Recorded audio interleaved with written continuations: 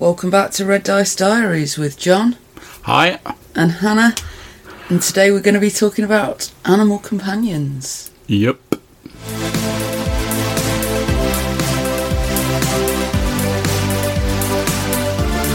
So this episode in part was spurred by a number of people in response to some of our previous episodes on voicemails, some of which you'll hear on Thursday, and via other communications, mentioning the film Beastmaster from 1982. And it was mostly related to the sort of bat-like people in it who wrapped up and digested their foes, because that's something we were suggesting in our Cloaker episode. Mm-hmm. But as we were watching it, Love, you were saying it might be an interesting idea to talk a little bit about animal companions in terms of roleplay. So, Love, animal companions. So, yeah, for people that aren't familiar with the movie, I thought I'd seen it, but it wasn't the film that I remembered. I've no idea what film I was remembering. Yeah, I know I've seen it when I was very young, but I've not really seen it since, so it was almost new for me as well. But there's a guy who is your classic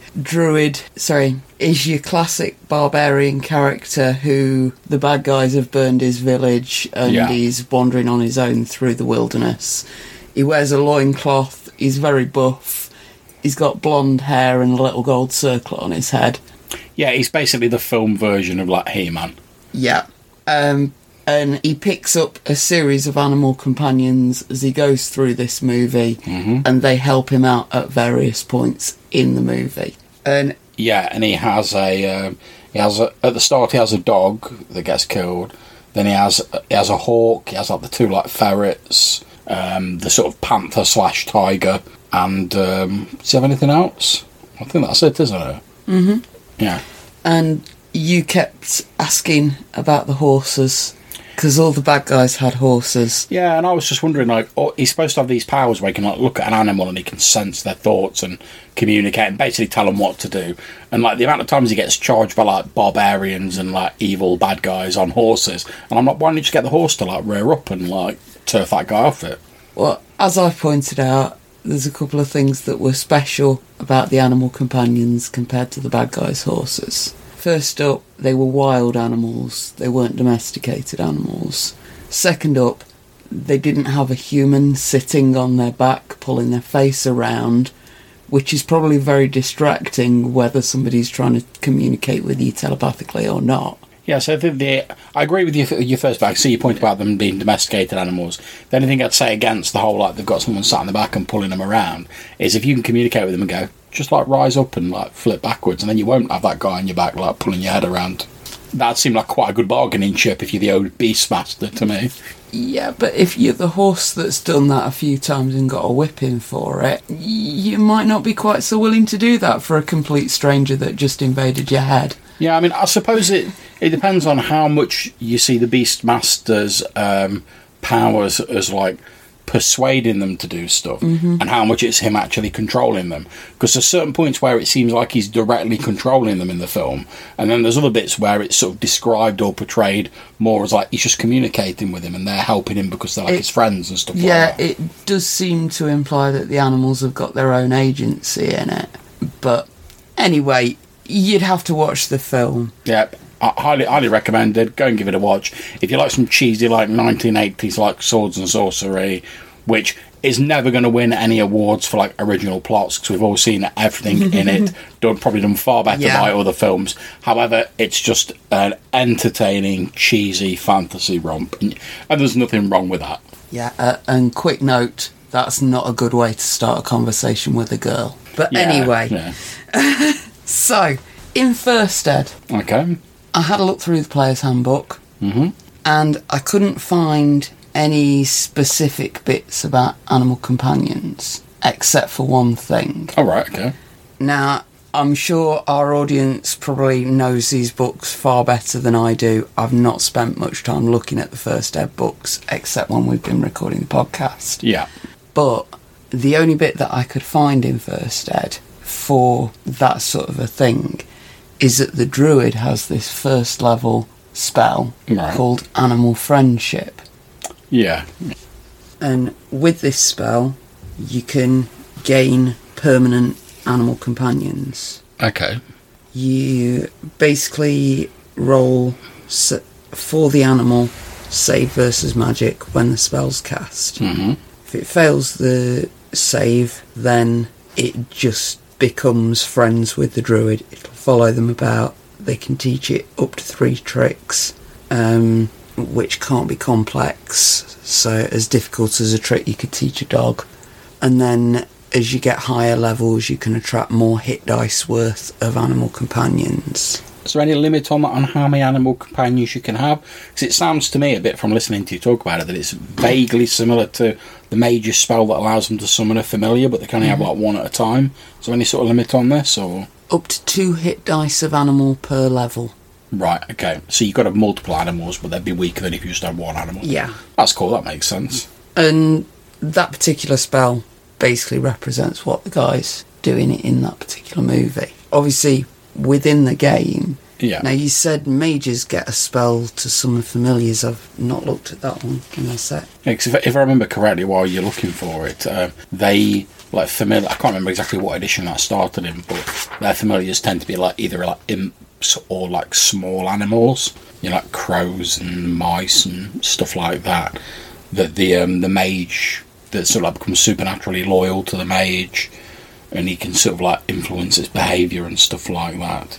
That's as far as I remember how it works anyway. Monster summoning. It might not be a thing in First Ed, I don't know. Doesn't seem to be. Do correct us if we're wrong, audience. But then... Second Ed... Yeah. It became sort of a different thing. Okay. In that you've got proficiencies, non-weapon proficiencies, that allow you skills with animals. So animal handling, animal law, animal training. Right. Which, between them, you could have an animal companion equivalent to a druid if you're willing to buy those proficiencies for your character. Yeah, I think this was like the first attempt by like AD&D to sort of like crowbar like a skill system into the game, wasn't it, really? And by third ed... Obviously we've got skills a go-go. Yeah, and pretty much anyone can have an animal companion. Although I know in third ed the familiar spell you were just talking about was definitely a thing by then. Yeah. Where certain types of spell users could effectively summon animals that were more than just a pet for the character.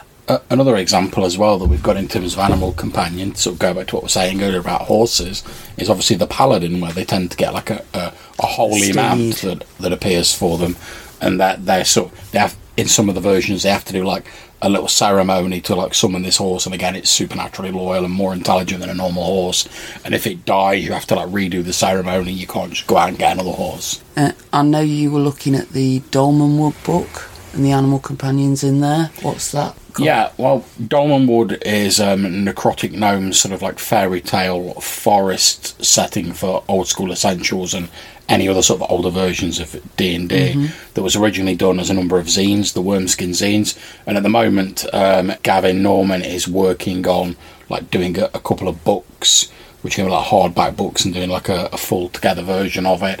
And I'm lucky enough, due to having like help with some of the initial play testing, I've got some of the very early versions of them. And in that is a sort of variant ranger class called the Hunter. And one of their abilities that they have is that they can attempt to forge a bond with an animal. And if it's successful, the animal becomes like a loyal companion. So the way this works is you can only have a single animal companion. If they die or is dismissed, the hunter can forge a connection with a new animal. Both wild and domestic animals may be companions. Giant or magic animals may become a hunter's companion at the referee's discretion. Animal species of human level intelligence are not suitable. An animal companion may not have higher hit dice than the hunter's level. And in order to establish a connection with said animal, the hunter must approach them in a peaceful manner and then make a reaction roll, which is basically a 2d6 roll. You get a +1 bonus to it and your normal charisma modifier added. If the result's 8 or more, the animal becomes your companion. Once you've made that connection and they're cemented in as your companion, they'll follow the hunter everywhere. They understand basic commands, even if the species wouldn't normally do so. They'll fight to defend the hunter, and they never have to check morale, so they'll never run away like when the going gets tough. So that seems not exactly like what they have in Beastmaster, because obviously there's more of a sort of mystical, magical connection to that, but I quite like this idea of like that it's just an innate ability that class has. You don't have to worry about casting a spell or anything. It's just something that class can do. And like I say, it's like a ranger variant. And we know like people who play rangers, like oftentimes I'd love to have like an animal companion or like a pet or something with them, which I'm not against, to be honest.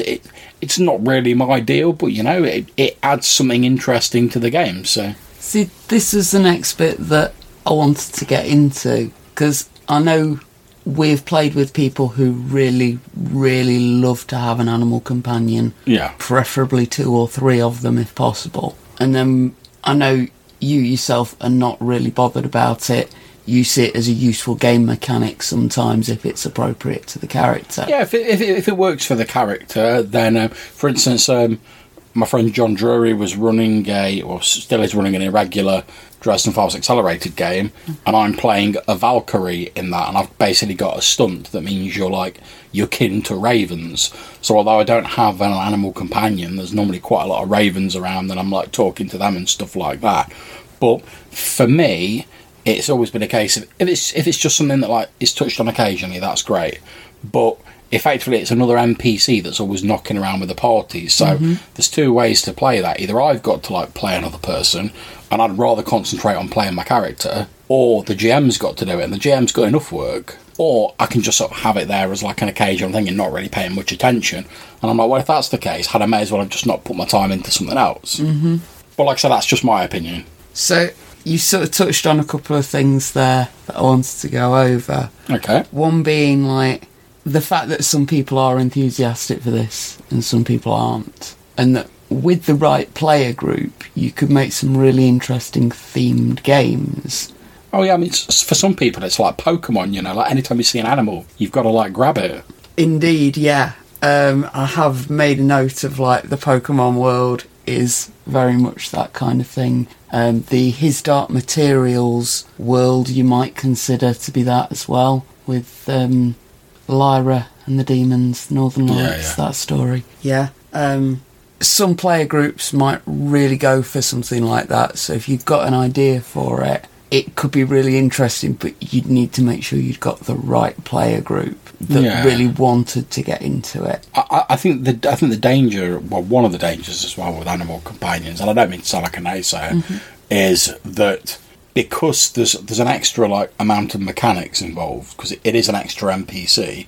Even if you have no characterization of like your pet wolf or whatever, and it's just like it makes an extra attack.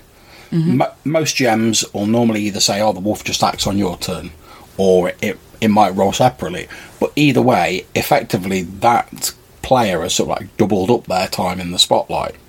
Now that's with one animal. If somehow you manage to wangle a number of them, can you imagine being in like a combat in a game, and let's say there's 4 people in your adventuring party, so it comes to your go, you take your couple of actions, moves on to the next person, you take your couple of actions, it gets to like Ranger Supreme in his go, and he's like, oh, I'll take my action, now I'll take my first animal action, now I'm going to take my second animal action, now I'm going to take my third animal action, and so on and so forth. But it might tie up the game so that it can't get round to the other players. So, ways that I could suggest to not necessarily remove that, but make it less irksome. Yeah. For one thing, you don't need to have an animal companion in every single situation where you're rolling dice. Your animal companion doesn't need to roll dice as well. Your eagle doesn't care about how difficult it is to get across that rope bridge. You know, that sort of thing, you can take it into consideration.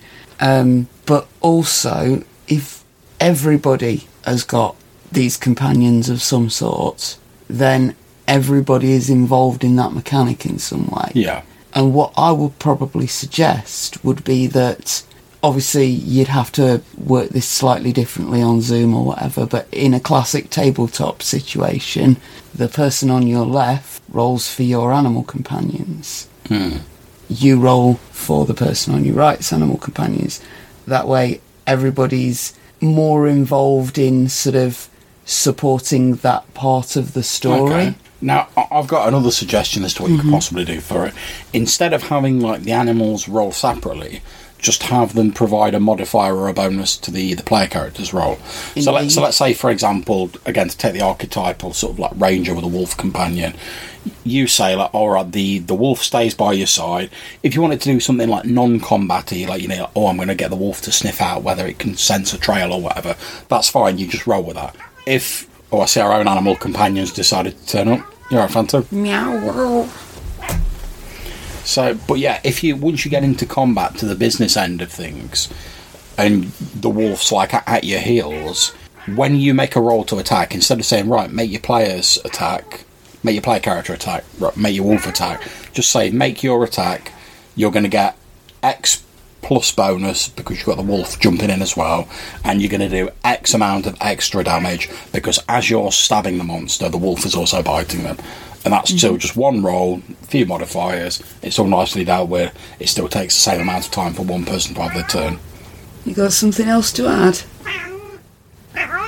That's very informative. Although I can't lay any claims to us being beast masters, we're more like biscuit masters as far as the cats are concerned. Yeah, that's right, isn't it? I've not got any with me, and you missed out on the bacon bits earlier because you were asleep. Yeah, sit down then. Good girl. So,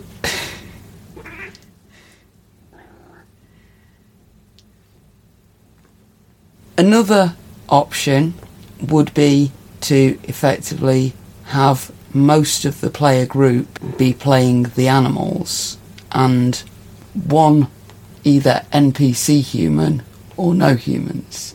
A story like The Musicians of Bremen, a story like the Beastmaster's story. That kid was pretty cardboard cutout for a lot of it. It was the animals that made the story. Yeah, but I see you pulling that face. Yeah, well, I think it's all right if like you've specifically set up a game to say, right, you're all going to be playing animals. If I like turned up for like a D&D game and like I was spending more time playing someone else's animal companion than my own character, I can't really say I'd be down for that. Absolutely. Again, as I said, I've this turned would up to be play for the right player group. I've turned up to play D&D. So one other thing that I wanted to do for this episode was have a look at a couple of specific like scenes in that movie and things that they did with the animal companions that I thought were fairly interesting. Okay, yeah. And the first one that I want to suggest is about 10 minutes into the film. Shortly after he's met the ferrets, he got himself in a mess. He got the ferrets to help him out of that mess. One of them got in trouble, and then he saved the ferret. Yeah, when he was in the quicksand. Yeah. So then they go on, and a little bit further down the road, there's some guys hassling a big cat. And we weren't quite sure whether it was a panther or a tiger, or some... Yeah, because it has like the black coloration like a panther, but it also had the stripes, didn't it? Yeah. You could see. But anyway, cool looking big cat. Yeah. But they got it tied down and they're pestering it with spears and stuff. And the guy's like, yeah, we're going to go and rescue this big cat. Yeah, and they were doing it while they were delivering the stunning vocal lines that would mock the bad guys throughout all of this film of yeah, which seemed to be all they could actually say during the entire film, apart from like Evil McEyebrows, who was the leader. So, what contribution can a ferret make to a fight with like 3 or 4 sort of burly minions? Okay, well, I mean... And what they did was they had them distract one guy by stealing an arrow from his crossbow, which is not a very big thing. You've got the bit later on when they got that guy's trousers as well to, like, distract him. Yeah, but it was such a little thing, but it was enough to tip the fight so that the player character could go in and win. Yeah, and I mean, as you say, it didn't require any dice rolls. It just got one minion out the way. Okay, there's your ferret moved across the board. There's the minion out of the battle area. You've now only got 3 to fight for a minute or 2. Well, I mean, with that, I could see that you could... whereas, I was talking about giving positive modifiers, like when the minion's helping the animal companions helping your character. I would just see then you've just flipped it to a minus modifier because it's inconveniencing the bad guy. It just struck me as like a very nice, neat little example of a really good use of an animal companion. I could see it working in D&D because, like you say, all they did was like snatch an arrow from his like crossbow, and but each combat round in D&D only takes like seconds. So if you think if something delays you by like 6 to 10 seconds, you've lost that round of actions. So it wouldn't take a great deal. I mean, how many times during a day, on average, do you like get distracted by something and you pause for like a few moments? If you do that in a D&D combat, you've missed your go. That's it. So, another really good use of an animal companion, as far as like story goes. Yeah. A bit later on, he's fighting with some other bad guys, and the panther, tiger, big cat went chasing after a guy on a horse. Yeah. It ended up in a pit with this guy. Yeah, he was going to crossbow, wasn't he? Holding a crossbow above it. And then, new player character introduction. Oh, yeah, Seth. As the new player character appears... So, aye, someone's rolled up a monk. Sees this guy about to slaughter this poor defenceless animal and boots him into the pit with it. Yep. Where the animal is no longer defenceless and quite able to deal with the person that was trying to kill it. And he does that line where it's like, when you find yourself face to face with the animal at its own terms, maybe you will find out you are not so strong after all, or something like that. Mm-hmm. Yeah, it was very D&D monk. He pretty much turned up as soon as I was like, oh, he's got a robe, he's got a staff, and when him and the boy like spun them round, like both together, like in time with each other, I was like, D&D monks. Very, very D&D monk.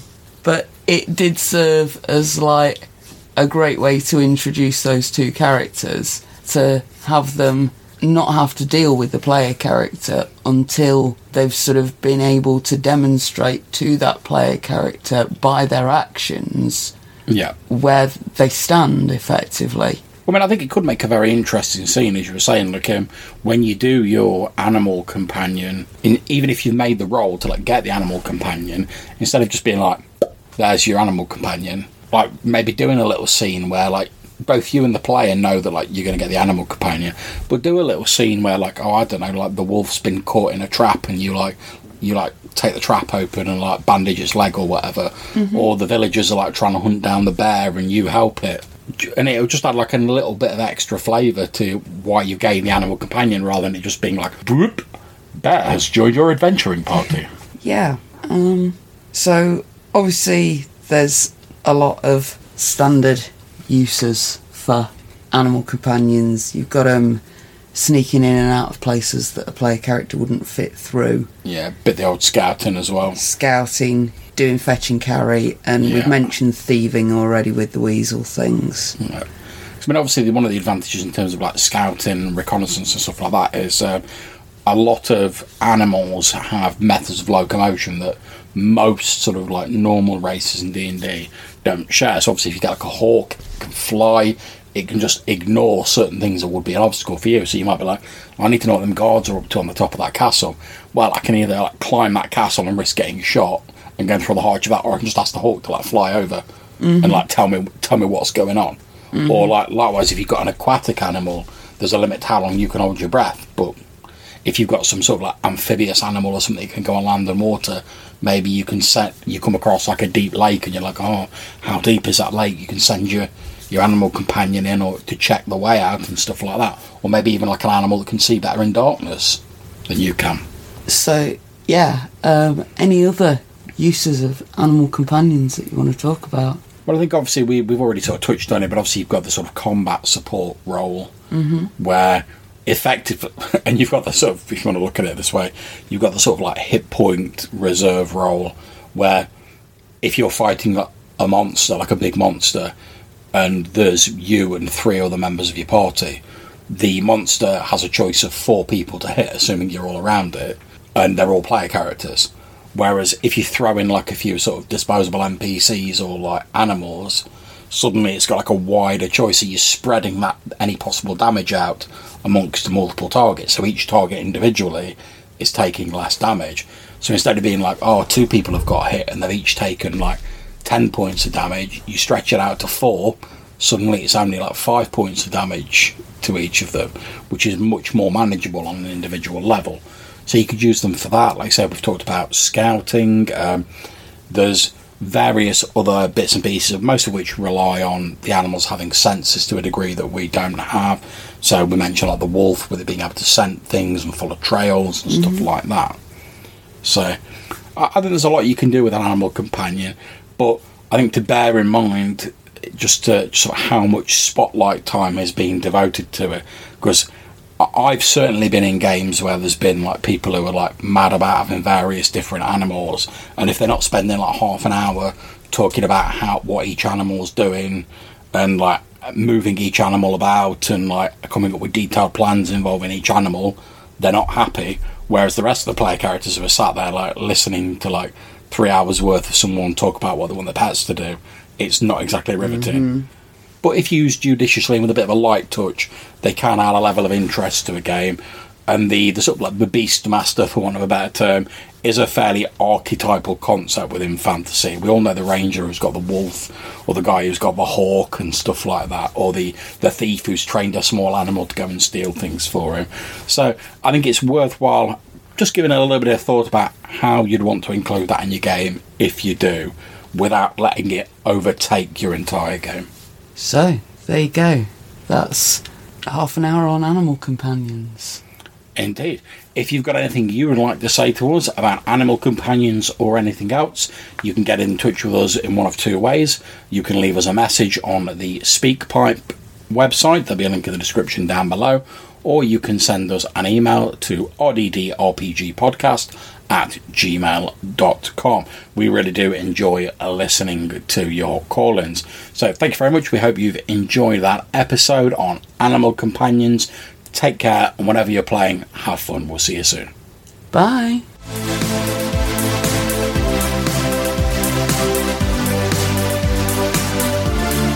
One other thing about that Beastmaster movie, you don't often see a manly man in a movie crying because someone said something mean to him.